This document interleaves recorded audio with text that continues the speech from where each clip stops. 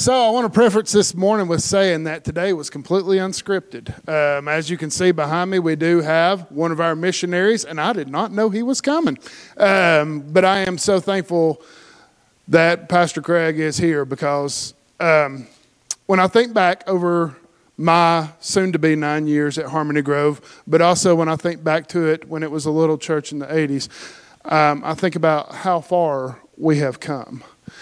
9 years ago, next Sunday, wow.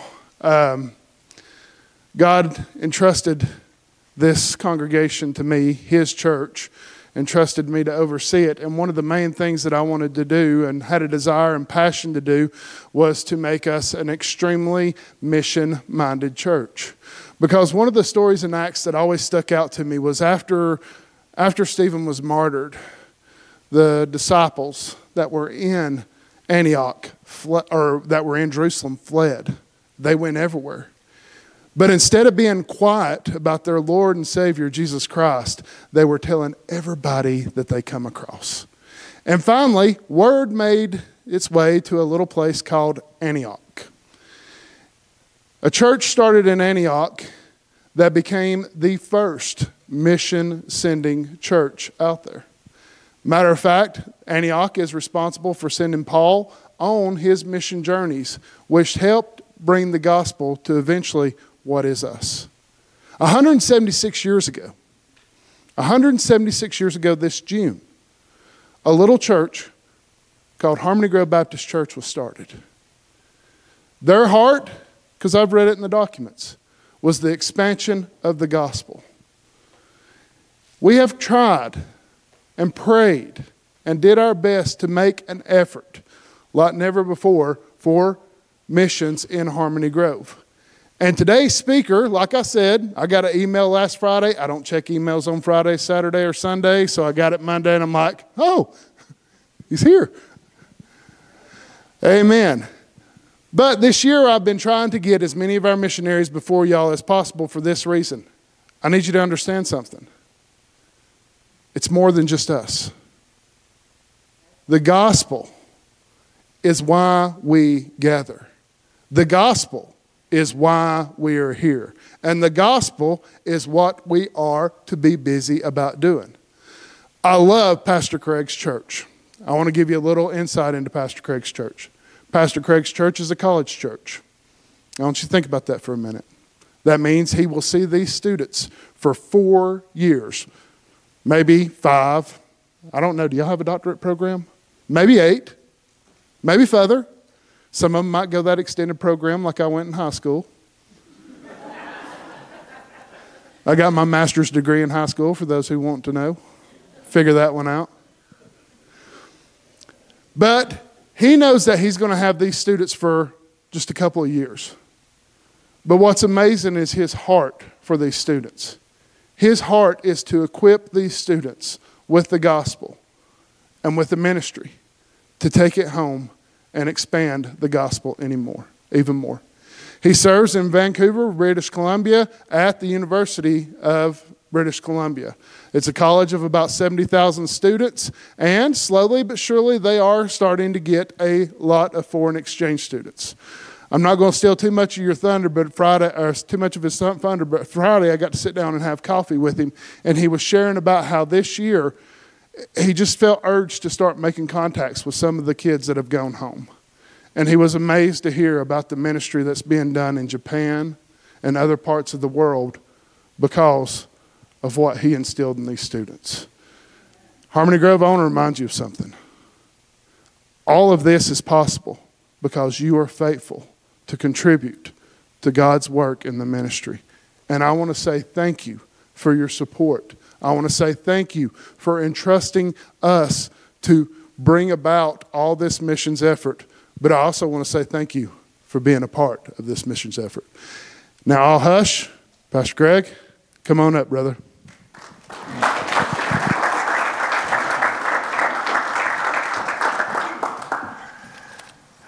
I'm really thankful for your pastor. And gosh, 9 years does go really quickly, doesn't it? Yeah. Just think of where we were just a few years ago, beginning this church on the campus in 2010. at the University of British Columbia and seeing what God would do. Never despise the small thing that the Lord starts with and what he does with it. My family is really grateful to you because your gifts and faithfulness to the Lord has helped them eat. All 4 of those kids have been able to benefit. My oldest daughter got married in August and continues to stay in Vancouver. And my second kid's about to graduate from university. And the third has finished a program after high school. And the fourth is grade 9. So 9th grade. Some of you remember 9th grade. Would you want to go back? No. Don't want to go back to 9th grade. And part of the reason most of us don't want to go back is because it seemed like so many of our friends and peers had no mercy for all of our awkwardness, right? So awkward in those years. And some of us, maybe myself included, feel like we never outgrew our awkwardness. And so I tell university students all the time, I have committed myself to doing awkward. I am going to do the awkward thing. This means that I'm going to try to talk to you. I'm going to try to listen to you. And I'm going to ask you questions. And you're going to be like, will this person ever quit asking questions? Because that's the thing about doing awkward. So that we just have to push past how we feel in our own skin. And Jesus had a way of pressing in with people and pressing in with his disciples and showing them mercy as well. He didn't mind the crisis that developed because of who he is and who they are. He had mercy on them, and he invited them into his mercy mission as well. I'm going to read this morning from Luke chapter 5. It's a familiar story. It's one of my favorites.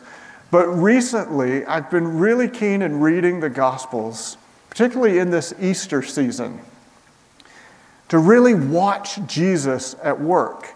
And what was it like to be the disciples who experienced the resurrection of Jesus and then go back and think about all the things that Jesus had done, all the things that Jesus had said, knowing what they know now, that he is the resurrected Lord who died on a cross, was buried, and raised for the forgiveness of their sins and their life with God that they could have because of him. How did they go back and remember him and think about it? How did they sift through all the experiences they had and say, these are the things that you all need to know? All these people who are going to get to know Jesus in the nations, this is what they need to know.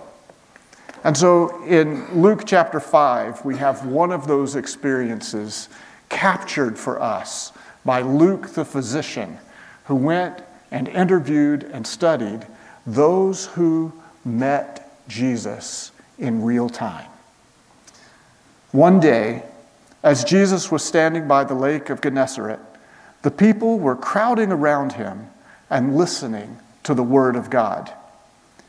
He saw at the water's edge 2 boats left there by the fishermen who were washing their nets. He got into one of the boats, the one belonging to Simon, and asked him to put out a little from the shore. Then he sat down and taught the people from the boat. When he had finished speaking, he said to Simon, "Put out into deep water and let down the nets for a catch." Simon answered, "Master, we've worked hard all night and haven't caught anything."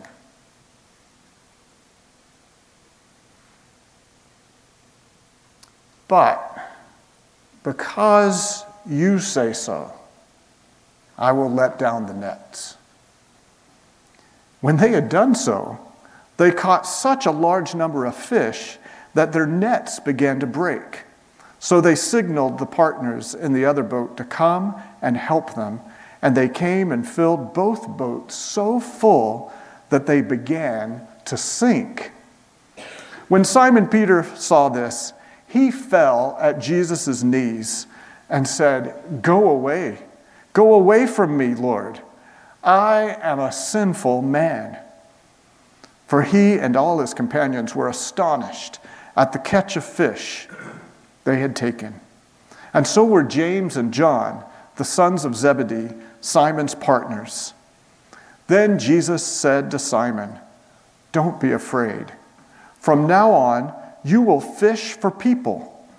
So they pulled their boats up on the shore, left everything, and followed him. Watch how Jesus works. Jesus has gathered there on the shore where others had gathered that morning to welcome the fishermen who were returning from the Sea of Galilee with their catch of the night. But they had caught nothing. There would be no fish that day. And Jesus took the opportunity, and it seems he just invited himself into that teaching ministry at the moment and sat in Simon's boat. Now, he had met Simon because just recently he had been to Simon's house and there learned that Simon's wife's mother was sick, and he prayed for her and healed her. So Peter was familiar with Jesus. Jesus was familiar with Peter. And he just got in the boat and said, "I want to teach. It'll be a little easier. Push me out." And so he began to teach. They called it the Word of God, listening to Jesus teach. When he was done, he turns and asks Peter, "Let's go fishing." What does a carpenter know about fishing? What does a teacher, a rabbi, know about fishing? Peter surely paused, as I did when I read the text. We usually rush through it. Jesus is asking him to do something that Peter doesn't want to do at the moment. Peter has been fishing all night long. Imagine Jesus showing up at your workplace when things have not gone well and said, "Let's try again." Imagine a day, a week, a year when there have been no big sales, when things haven't worked out, when the crops haven't delivered, when all of your work isn't paying off. And Jesus says, let's do that again. Let's try again. How many of you would volunteer to say yes? Or would you pause and say, "Well, because it's you, because you asked, I'll do it"? See, Jesus is pressing in. Let's go out to the deep and throw out the nets. Do you know the problem with fishing in the deep is you can't see what's down there? But Jesus has a way of seeing what's down there, doesn't he? He has the Creator's insight, the Creator's power. And not only that, Jesus is actually seeing something in the depths of Peter that maybe Peter doesn't really know is there. And Jesus is getting ready to draw it out. Proverbs 25 says, "The purposes of a person's heart are deep waters, but the one who has insight draws them out." Jesus is pressing in. He's doing awkward in order to draw something out of Peter, not just out of those waters. Every parent in this room, every coach or teacher in this room knows that you face a moment where you could just be expedient, where you could say, "Do this because I say so." Or you can go slower and you can draw something out of their heart. that will change their life forever. And that's what Jesus is doing. Jesus is pursuing people. That familiar passage in John 3, for God so loved the world that he gave his only begotten Son, that whoever believes in him should not perish but have everlasting life. And then verse 17. It's such a great verse. For God did not send his Son into the world to condemn the world, but to save the world through him. Most of those on the outside of the church are anxious and preloaded to actually fear our engagement with them, our questions to them, that somehow what we're seeking to draw out is that gotcha moment. Gotcha. Where we point the finger and we bring the condemnation. That's what they're preloaded for. But God is actually doing something so different. He's not setting Peter up to just say, gotcha. He's actually setting Peter up to be a part of his mercy mission. Not just for the world, but also for Peter right in that moment. You see, Jesus doesn't mind pressing in so that he can allow for a crisis of his holy presence. That's what's so noticeable after the catch of fish, right? The fish are sinking the boat, but Peter sinks to his knees and says, "Go away. Go away from me, for I am a sinful man. Go away from me, Lord, for I am a sinful man." How could a catch of fish do such a thing? Peter had never seen so many fish in his boat that he would sink it. Peter knew those fish. He had fished those waters the night before and missed them. But Jesus gathered them in this moment to draw something not out of the waters, but to draw something out of Peter. In that moment, Jesus is revealing something about who he is, and Peter had a realization. You are the Lord. You are the Lord. That's a miracle moment, and none of us are in charge of that for other people's lives. You know, people get curious about who Jesus is.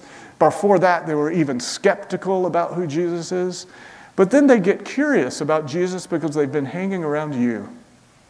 They've been hanging around with people who talk about Jesus or seem to act like Jesus or seem to have that strange moment where they pray and God does something.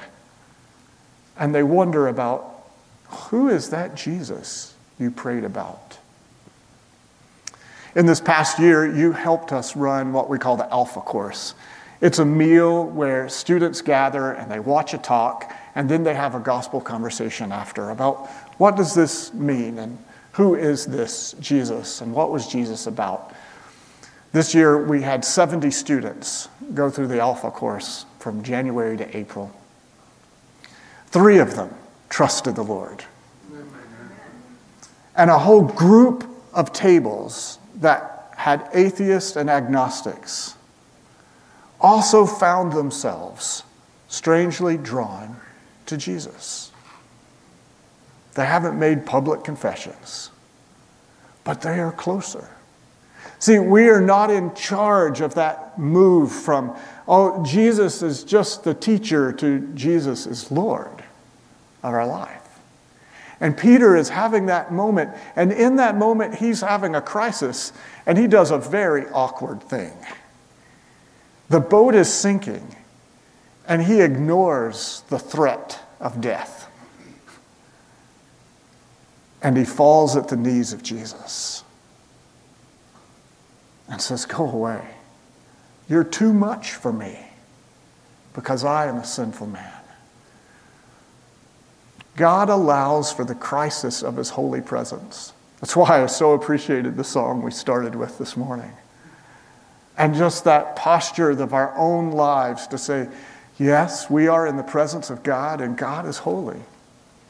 Like Moses being called to a bush and the voice speaking, saying, Moses, take off your shoes, because this is a holy space, holy ground.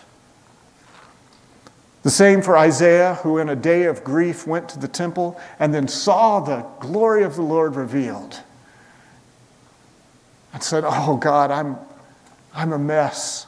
I'm coming undone. I'm a man of unclean lips. From a whole people of unclean lips. We use your name in vain all the time. And then God does something for him in that moment. Peter's concession to say yes opened up to a confession. Do you know this is why invitations are so important? You invite someone to something and they say no, and they say no, and they say no, and they say no, and then someday they say yes. And that concession leads to the space where they can make a confession to Jesus. We've all had that experience too, haven't we? Where we know that Jesus knows something about the depths of who we are. Peter says, I'm a sinner. This is who I am. Later, he would be able to say, I've seen the majestic glory of God. I've seen the grace of God.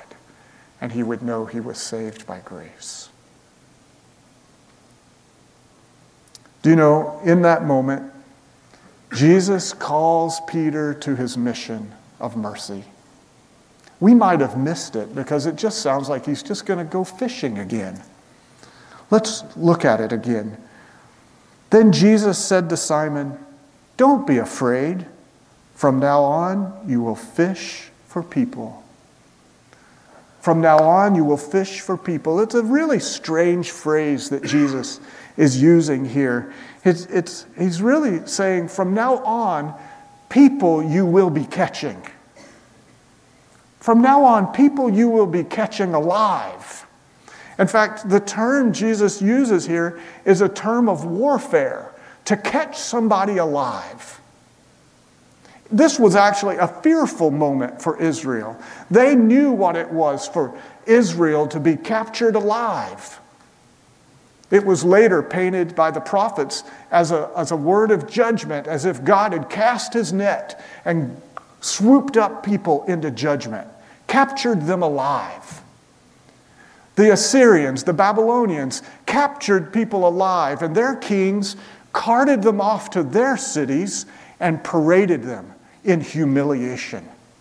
Captured alive meant you stood to be tortured. You stood to be imprisoned. You stood to be killed as spoils of a king. But what kind of king is Jesus? Do you know, just before this experience, Jesus had told the disciples, I must go to other towns because I'm going to preach the good news of the kingdom. What is the good news of the kingdom? God will capture you alive, not to humiliate you, but to lift you up. God will capture you alive because once you were dead, but now you will be alive. Once you were captured in sin, but now you will be free. Jesus is inviting Peter and speaking prophetically about a ministry of mission and mercy. You're going to capture people alive, Peter. Don't be afraid.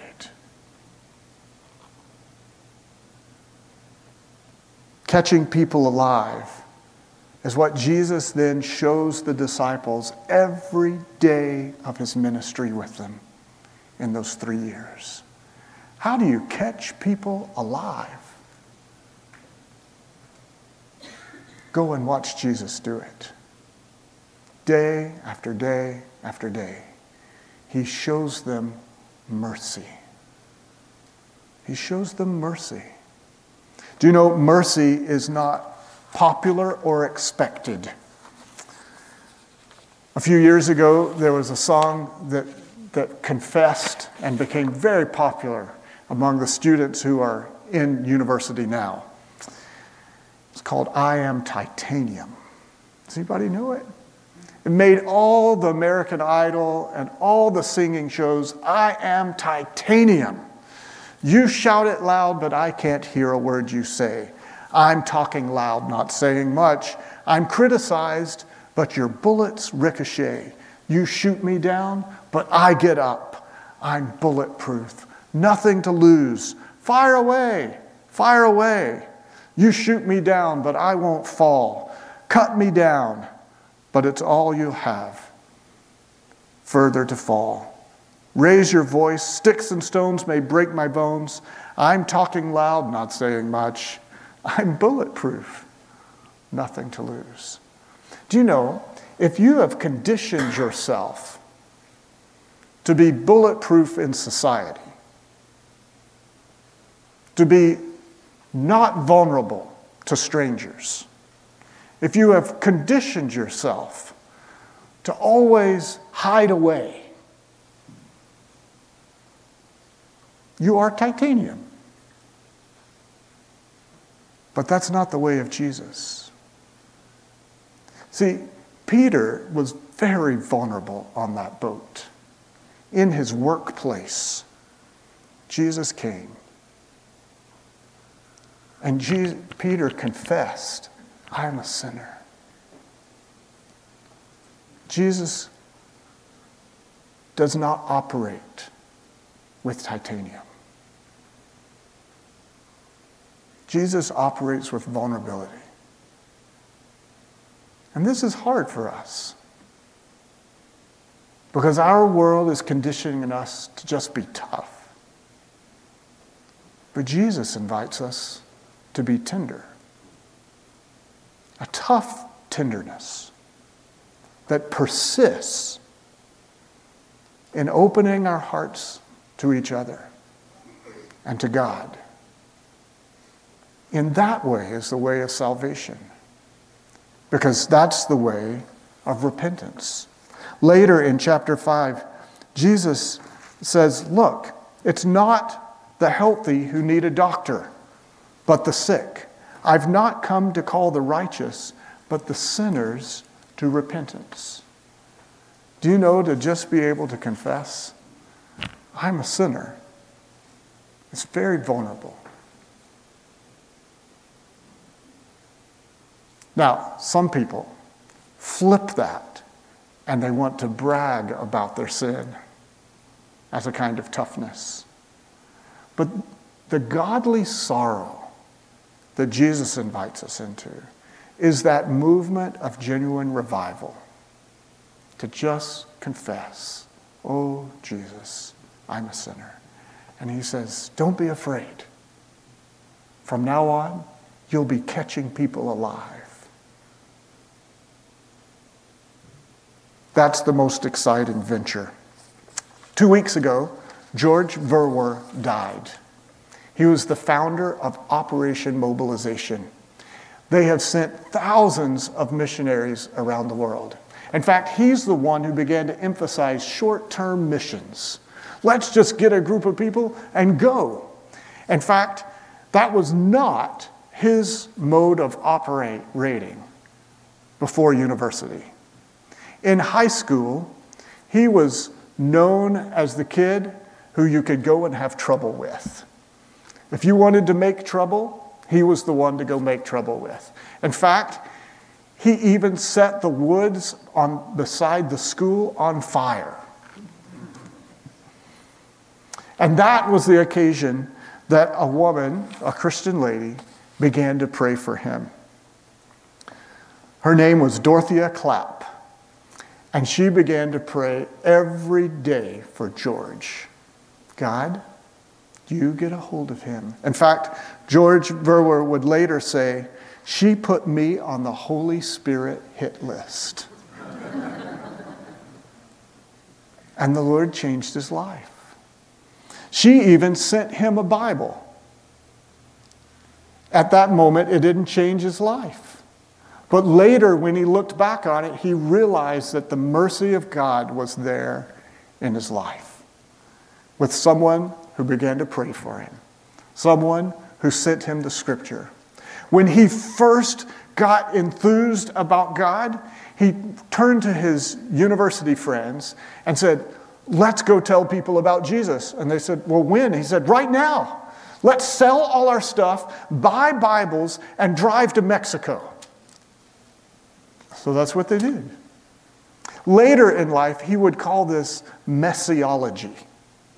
Messy missions. He says, I made some really embarrassing mistakes, but I just kept going with Jesus. Do you know one of his messy mistakes was to get arrested by a regime that was against the gospel? Another one of his messes that turned out really well is that he bought a boat.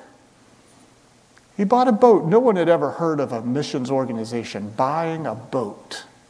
And then he traveled the world, going to different ports, bringing ministries of mercy and the message of the gospel to thousands of people.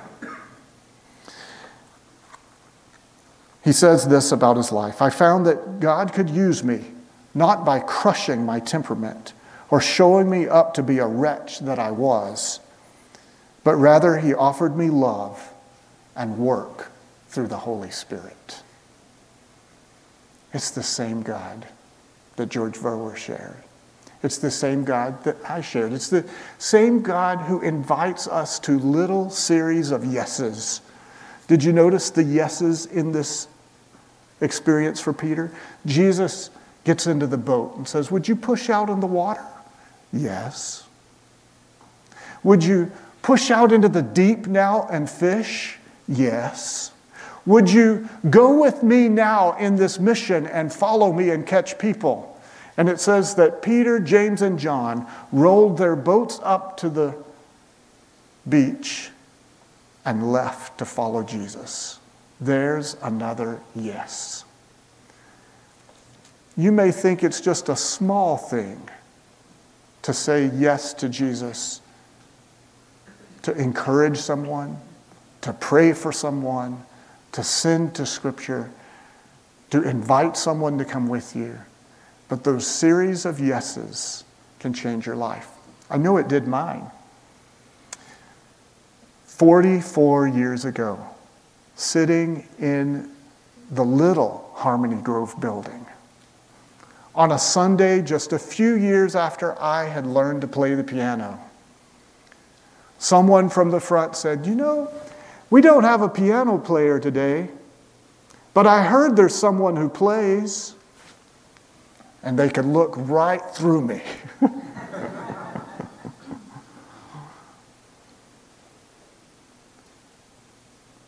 And I had that moment. Would I say yes? Would I say no? But that little yes created a series of yeses that Jesus has surprised me with and made a great adventure in serving his church and serving him in this world. Give people a chance to say yes and even to say no, right? As his church, one of the greatest things we can do is just give people a chance. Jesus gave Peter a chance over and over and over. He's still doing the same thing today. Let's pray together. Lord Jesus, we thank you for your mercy towards us. And we pray that your mercy would continue and that you would continue to give us opportunity to say yes. We pray that you would give us the opportunity to say yes to you.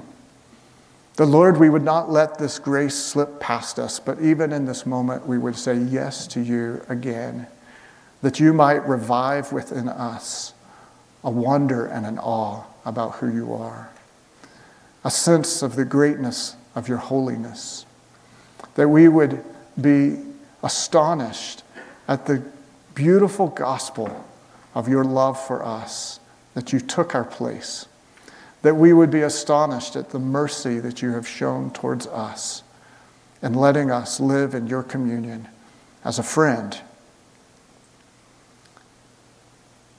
We pray that you would make our hearts tender again towards you and towards people, towards your creation, that the glory of it all might show that your strength is in us, so that in our lives and in our churches there might be more love, more joy, more peace, more patience, more kindness, more gentleness, faithfulness, and self-control. And that the glory of Jesus and his gospel would be made known, that grace and truth would be held together.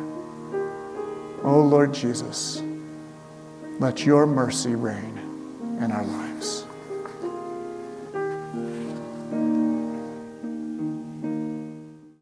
Hey guys, Pastor Scotty Gerard here, and I just wanted to say thank you for joining us today. We really hope that this has been a resource that's helped you grow in your purpose for God, but also grow in His glory. We also want to extend an invitation to you to join us here in person at Harmony Grove. We are located at 1008 Town Creek School Road in Blairsville, Georgia. We would love for you to come be a part of our service, to be a part of our small groups. If you have children, we have children's classes on Wednesday night and on Sunday morning, and all this information can be found on our website. We'd also like to continue help you in your growth with Christ. If you have a question, maybe a prayer request, or just need to talk to somebody, you can contact us in the emails below in the description, or you can also contact us through our app and through our website, which are also found in the description below. Again, we hope this has been a blessing to you, because we know that you joining us today has been a great blessing to us. Thank you so much. God bless.